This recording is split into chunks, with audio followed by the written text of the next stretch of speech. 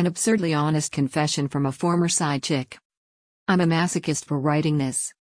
My life-altering decision to change my habit of picking the same unavailable man saved my life and heart. I wrote about it, and then I started thinking about the word, unavailable.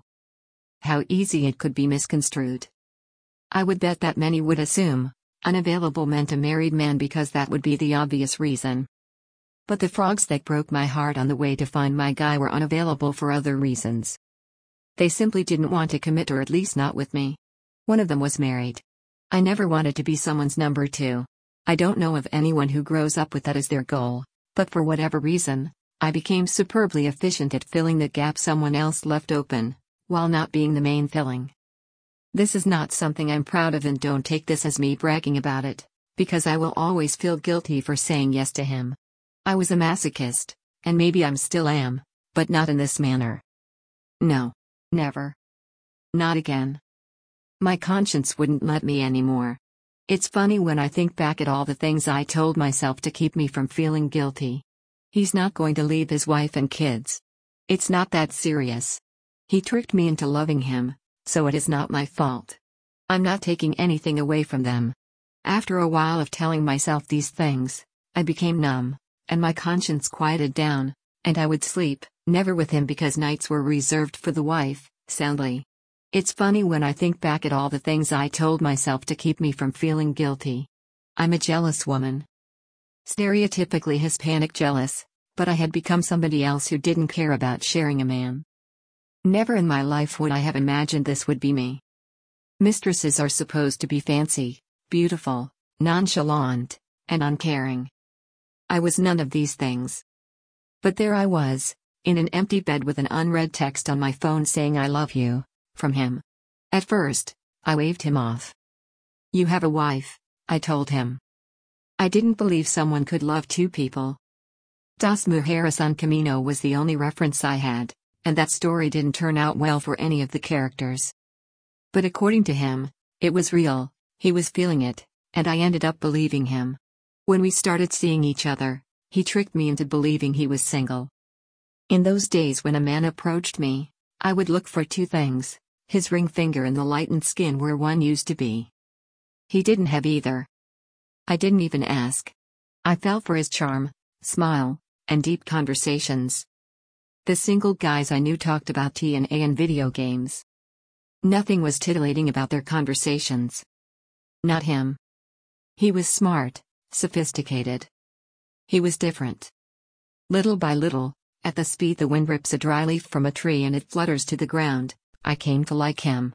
After that, I lusted for him, and before he had texted those 3 words, I was sure I had been feeling them myself. But I kept this information secret. I knew I wasn't supposed to fall in love. Baddie mistresses in the telenovelas and Samantha from Sex and the City taught me, you don't fall in love. I must admit, I wanted to be Carrie, with her penchant for shoes, New York, and writing. Her character fits me the most. But without planning it, I turned into Samantha. To fill her shoes, I couldn't care about him, about his family. This was just sex. The benefits of being a mistress.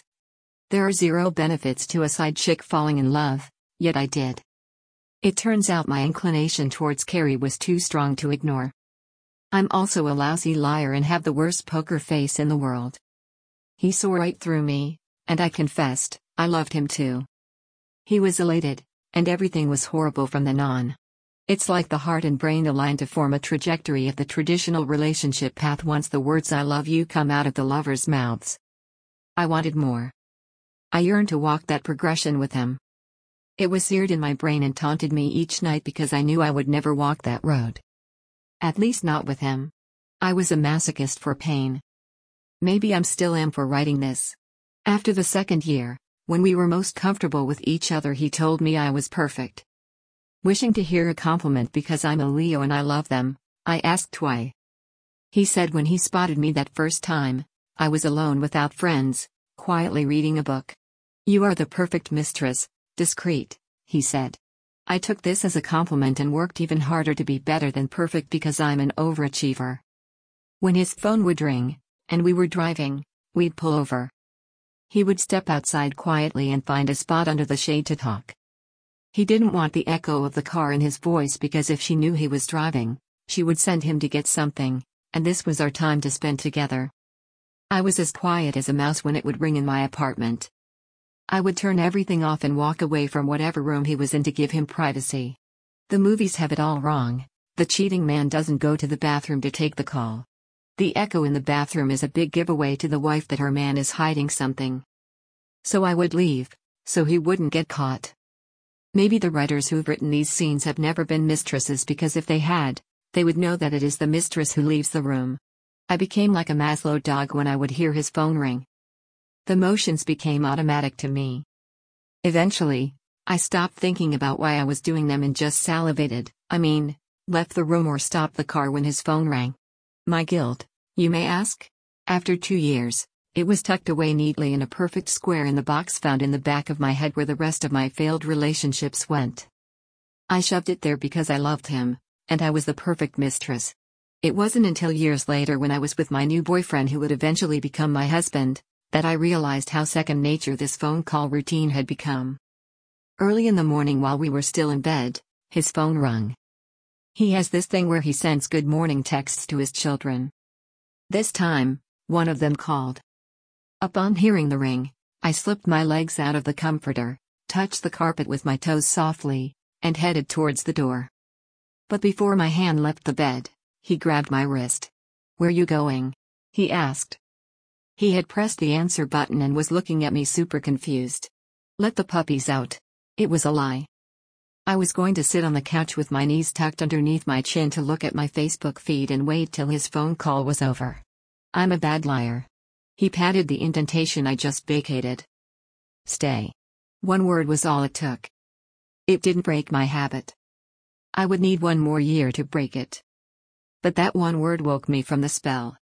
It shattered the Samantha costume I'd been wearing for far too long, and left me vulnerably naked, but real and happy. I needed to break what broke me. Many years after I left my unavailable frog, he emailed me on my 30th birthday. He said he had gotten a divorce from his wife and wanted me to be his number one. These words would have had me tittering with euphoria 8 years ago when we first met and I fell hard for him. But not anymore. I wrote him a long email back. I was angry it had taken so long.